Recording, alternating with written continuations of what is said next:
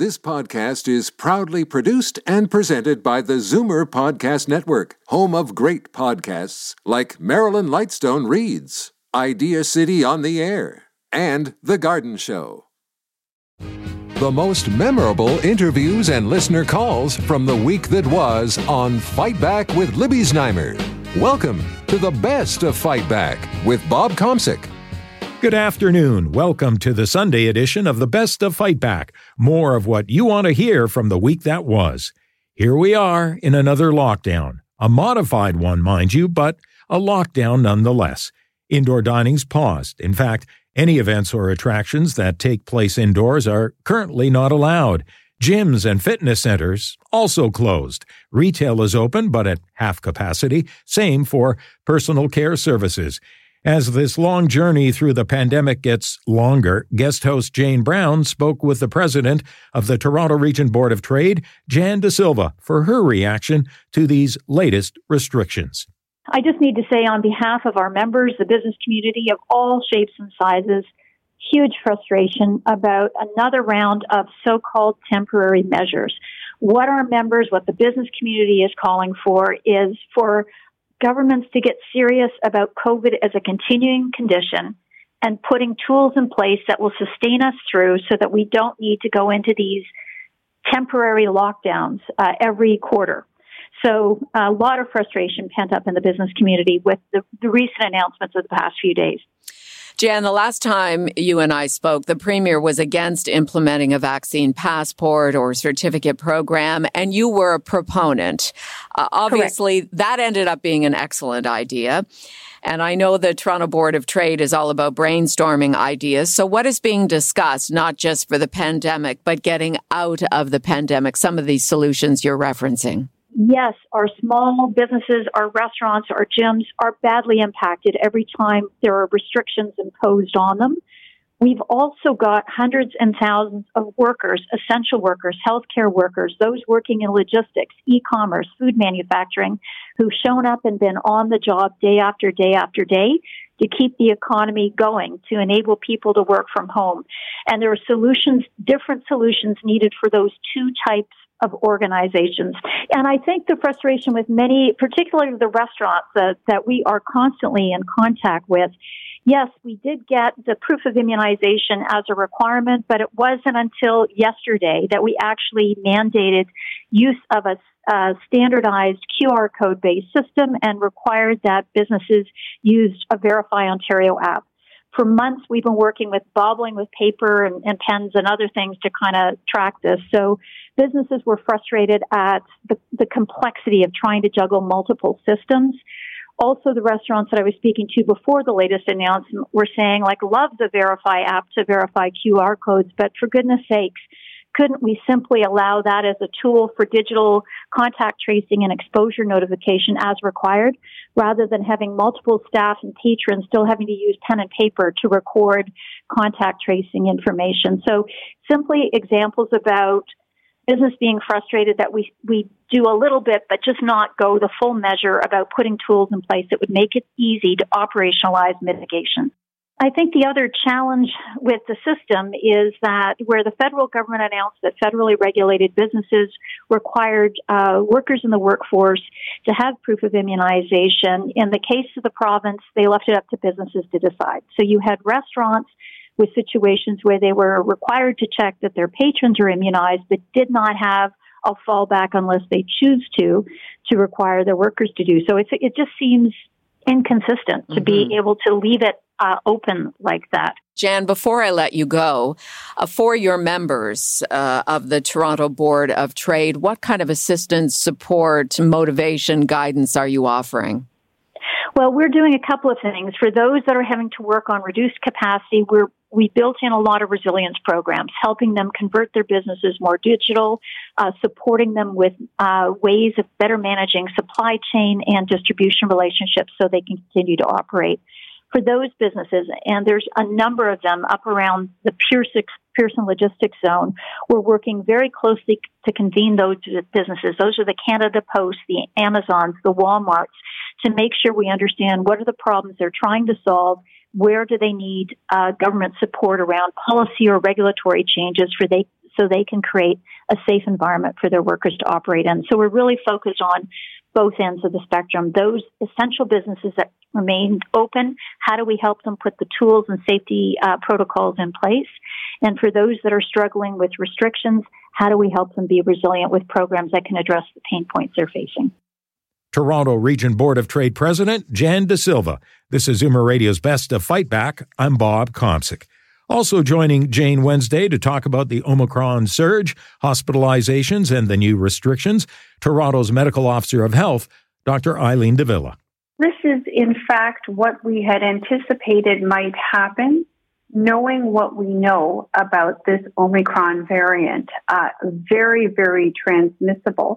And the early data were suggesting that while it may not lead to as much hospitalization as previous variants of COVID-19 had, the issue is that when you have a large number of cases all arising simultaneously, even a small proportion of those cases requiring hospitalization, because it's a big number, turns out to be a big number itself.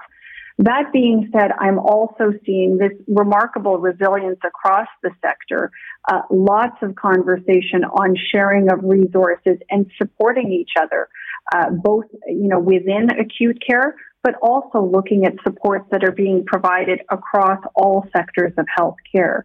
That would include community care, long-term care, home care. All the partners are working with each other in a model where we're trying to make sure that resources are being deployed where they're most needed, so that we can actually address the healthcare needs of the entire population. So that's the nature of the conversation that's happening at healthcare tables and at planning tables on this issue. Now, the restrictions that went into effect today that are now in effect, combined with the ongoing booster program, will this help curb the spread in a noticeable way, or is it a bit too late? Well, I think this is an application of what we have learned over the course of the last couple of years of the pandemic. We know that when it comes to COVID-19, the more interaction there is between people, especially with people outside of household, the more transmission you get. So certainly limiting opportunities for interaction, especially non-essential interaction as much as possible, is part and parcel of reducing the negative impact of COVID-19. It also happens to provide, us the opportunity across all the vaccination partners to really drive out booster doses of vaccine, and in some cases, it's first or second doses of vaccine as well. So we know that vaccination is an incredible tool still at our disposal, and we are seeing increasingly in research, both here and around the world, and in experience as well, that with vaccination, and especially with booster doses on board, we are seeing protection from the most serious outcomes associated with COVID-19 infection. Hospitalization, ICU admissions significantly reduced when you are appropriately vaccinated, and especially with booster dose on board. And should we conduct ourselves any differently if we've had our third shot more than 2 weeks ago? Should we feel that we are better protected, therefore we might not need to worry as much about these restrictions? Well, at this point, Jane, I would say that's not the way to go. What we are seeing with respect to having, a vaccination on board and that booster dose on board is that it reduces the likelihood of serious outcomes associated with COVID-19 infection, but doesn't necessarily give you a guarantee against COVID-19 infection itself. So I would ask that everybody, all of us, one, get vaccinated, and even if you are vaccinated, to reduce interactions at this point in time so as to try to limit the spread of COVID-19 in our community and to protect those essential services that we need the most. Toronto's Medical Officer of Health, Dr. Eileen De Villa. I'm Bob Komsic for Jane Brown, and this is Zoomer Radio's Best of Fight Back. Coming up after the break, the attack on Capitol Hill 1 year later. You're listening to an exclusive podcast of Fight Back on Zoomer Radio. Heard weekdays from noon to 1. Good isn't good enough. Make way for the best of Fight Back with Bob Komsic on Zoomer Radio. Welcome back. 1 year ago, the eyes of the world were on Washington.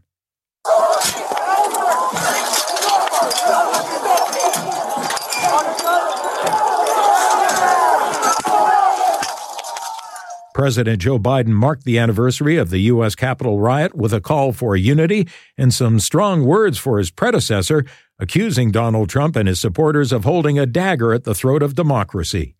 We must be absolutely clear about what is true and what is a lie. And here's the truth. The former President of the United States of America has created and spread a web of lies about the 2020 election. Before looking at the state of the U.S. now, I asked Mark Brewer, professor and interim chair of the Political Science Department at the University of Maine, if he imagined anything like that happening. You know, I can still remember a year ago today, sitting, I was home by lunch that day, so sitting at home, and my two older children were there as well, watching these events start to unfold on live television and not really being able to believe what I was seeing. So, even as someone who, studies political polarization and realized how divided we were as a country, I never could have foreseen that happening. A survey's come out this morning in this country. It's from Angus Reid Institute. You may or may not be familiar. Regardless, the findings, some of them are, most Americans, including half of Trump voters, say rioters should be held accountable. Most Canadians and Americans surveyed feel that the attack was domestic terrorism. Do you agree? I agree. I agree that it was domestic terrorism. I don't think there's any doubt about that. And at least in my opinion, I know there are people who disagree. Actually, a fair number of those who disagree in the United States on that, including former President Trump. But I think that, in my opinion, there's no doubt that it's domestic terrorism. And I also would agree strongly that those who participated in and were responsible for should be held accountable and punished for those actions. The deep political polarization that you're experiencing in your country, is it something that would have come about regardless of who was leader of the Republican Party, or is it because of who is the leader of the GOP? I think it's really neither of those, because I guess, and then let me try and clarify that. The state of polarization that we're in right now in the United States predates Donald Trump, right? There's no doubt about that we can trace the origins of the current political polarization in the United States. Some people would say you could trace it to the 80s. I probably would trace the origins to the early to mid-1960s. That being said, Donald Trump, kind of added a huge amount of fuel to the fire there. So were we polarized before Trump? Absolutely. Did Trump increase that polarization exponentially? Absolutely. And I don't know that anyone other than Trump could have done it quite the way he did it. You want to hazard a guess if he knocks Biden off? Should Biden decide to seek re-election, or that's so far off you just want to stay clear and you don't want to have this come back and bite you?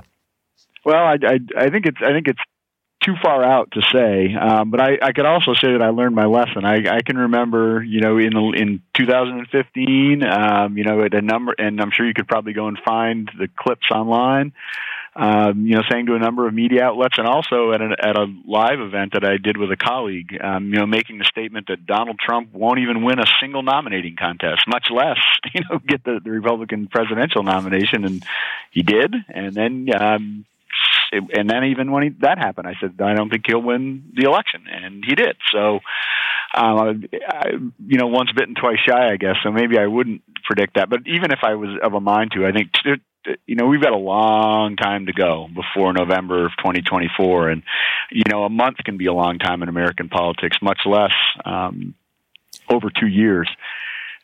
That being said, looking at Joe Biden's chances right now, his situation doesn't look good. Inflation is running rampant in the United States. As you said, COVID is not only still an issue, but perhaps at the worst point it's been since the pandemic started, at least in terms of number of cases. Biden's approval rating is underwater by a significant amount. Right now, his chances don't look good, but things could change a lot by 2024. Mark Brewer, professor and interim chair of the Political Science Department at the University of Maine. This is Zoomer Radio's Best to Fight Back. I'm Bob Komsic for Jane Brown. After the attack in Washington last winter, Justin Trudeau had insults and stones fired in his direction during the federal election campaign in September.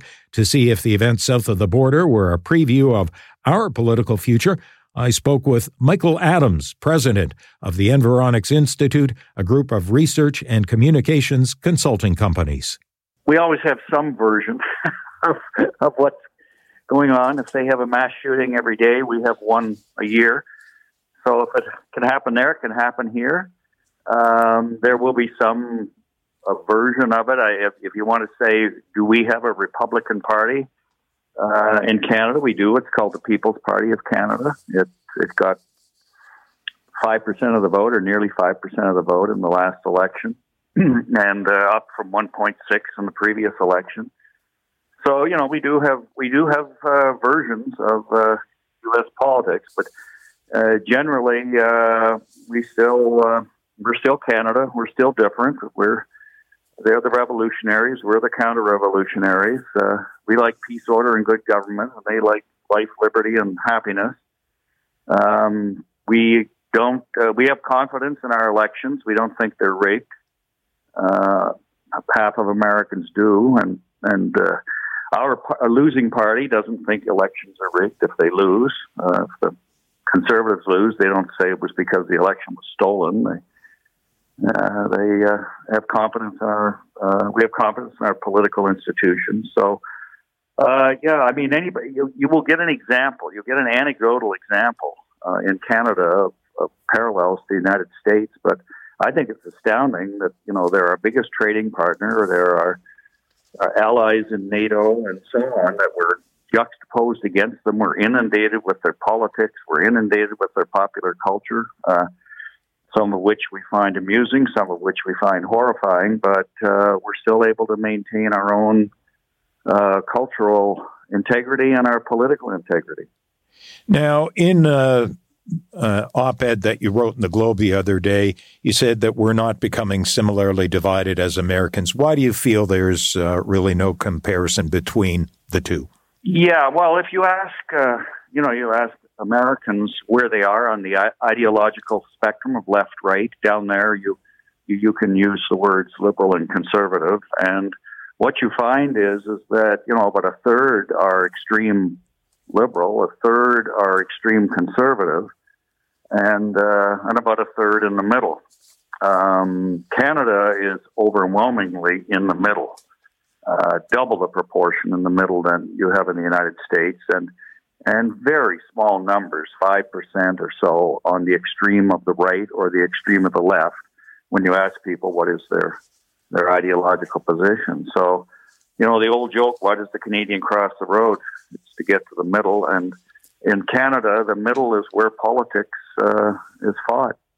And that's where the votes are. You can go for regional votes in Canada, but ideologically, you better stay away from hard right or hard left, or you're going to find yourself, there's no way in which you're going to form government. Mm-hmm. So the Liberals know that, the Conservatives know that, and they kind of go back and forth. Aaron O'Toole knows that he has to have the 2/3 of supporters of his party who are consider themselves centrist or even left of center. He needs their votes. He needs the votes of cities. He needs the votes of multicultural Canada. He needs votes in Quebec. So everybody has kind of got to go halfway to reach out to the other. And rather than demonizing the other and just mobilizing your base, if you want to win in Canada, you have to reach out to everybody. Michael Adams, president of the Environics Institute, a group of research and communications consulting companies. I'm Bob Komsic, and you're listening to the Best of Fight Back. Coming up, what you had to say about the week that was, and the Fight Back Knockout Call of the Week. You're listening to an exclusive podcast of Fight Back on Zoomer Radio. Heard weekdays from noon to 1. Zoomer Radio, pulling no punches with the best of Fight Back. with Bob Komsic. Fight Back with Libby Znaimer has the most informed guests on the week's hot topics, and we also rely on you for your opinions. Here are some of this week's best calls. Ron in Toronto is frustrated by what he feels is a lack of a plan when it comes to schools. It's upsetting. And I listened to the entire news conference there, and I listened to the premier. But it's upsetting how one of the journalists, I believe, here in Toronto, I'd asked the premier on specifically what was the Ministry of Education going to be doing within the 2-week period that we're asking kids to be back on e-learning. And he just couldn't answer them. He just couldn't give Ontarians an answer on that. Last week, he was prepared to send them back to the classroom Wednesday. Now he's delayed it a further 2 weeks, and we all know very well that there's going to be a further delay. But what's upsetting with the premier, they had time. They knew. They ought to have known that schools were going to be going back today, in fact, and nothing was prepared. And now he's saying that things are going to be done. But when asked what specifically the ministry is doing, he doesn't have an answer. He talks about a toolbox and all the tools being used. But is it a play school toolbox? What toolbox is the premier using? And it's annoying, Bob. It really is. Zita in Mississauga thinks the province should have taken steps sooner. Watching weeks ago, the Omicron exploded around the world, Quebec. Experts all along is worrying about the hospitals and school system crashes because of tsunami of patients. So why Mr. Ford did not implement public measure before the holiday when we know that infection numbers will climb and we know that even the vaccinated are not going to be spared from this. So why encourage people to line up and expose to the most contagious virus for the rapid tests? So the party and the gathering and the sports arena to carry on. These tests are more crucial for the frontline workers. We are lucky, and it's a good thing that it's a flu-like, but it's still a very serious problem. The government's position on schools has Cheryl in Kingston scratching her head. I just have one question. Before the reopening of the schools now, so on the last one, the government supposedly did everything to make the schools safe. So if they then put 70,000 HEPA filters in schools to make them safe, how come now they have to put another 30,000 in? Did they lie or what happened? Richard in Roscoe, Illinois, west of Chicago, weighed in on those vaccinated who've caught the virus. Well, actually, I'm looking at all this, and we're talking about vaccination, and yet people have the disease, can walk around, and how infectious are they? I mean, maybe, they're talking about 5 days being able to spread this disease. You are going into a restaurant vaccinated and still have the disease. Mm-hmm. What is the transmission rate of people that are vaccinated? Daniel in Toronto offered his take on our health system and believes it does not deserve a passing grade. I believe our health system, not only in the province but in the entire country, is a failure. And I'll explain why. A nurse from the 1950s or the 1960s, first and foremost, was trained to act as a nurse in an ICU situation, whether it's wartime, catastrophic disaster, whatever the case is. The vast majority of nurses in our healthcare system are not trained to function in an ICU department. The province had 2 years to correct that, and yet today we still find ourselves with a lack of that resource and complete unrecognition for that level of expertise. And now, Fight Back's Knockout Call of the Week. There were a lot of great calls this week, but the winner of the Fight Back Knockout Call of the Week is Pat in Toronto, who does not feel it's all the politicians' fault. 2 points. We can't be blaming the politicians for all of this. I mean, they're supposed to be the governance people, as opposed to management are the people down below. So, I mean, and I think Dougie is listening to them big time. If there is one, complaint, it's poor communications. But when I heard Dr. Tang, I can't remember, Tam, 2 or 3 weeks ago mentioning 26,000, I said, wow, this is going to be a real show. Well, what are we up to now? 40,000 a day. So, I mean, and that's a countrywide number, but it's not that we didn't know, but people are tired and they don't want to believe all of this. And if there's one group that we should be really blaming, it's the non-vaxxers, because if we had a 99% vaccination rate, we wouldn't be having the problems we're having. That does it for this week's Best to Fight Back on Zoomer Radio. If you'd like to qualify for the Fight Back Knockout Call of the Week, phone us from noon to 1 weekdays, or if you have a comment, email us at fightback@zoomer.ca, follow us on Twitter at FightbackLibby, and call our Fight Back voicemail anytime at 416-367-9636. I'm Bob Komsic for Jane Brown. Join us again next weekend when we'll round up the best of Fight Back. The Best of Fight Back is produced by Jane Brown, Justin Eacock, and Zeev Hadi, with technical production by Kelly Robotham. Executive producer, Moses Znaimer. This podcast is proudly produced and presented by the Zoomer Podcast Network, home of great podcasts like Marilyn Lightstone Reads, Idea City on the Air, and The Garden Show.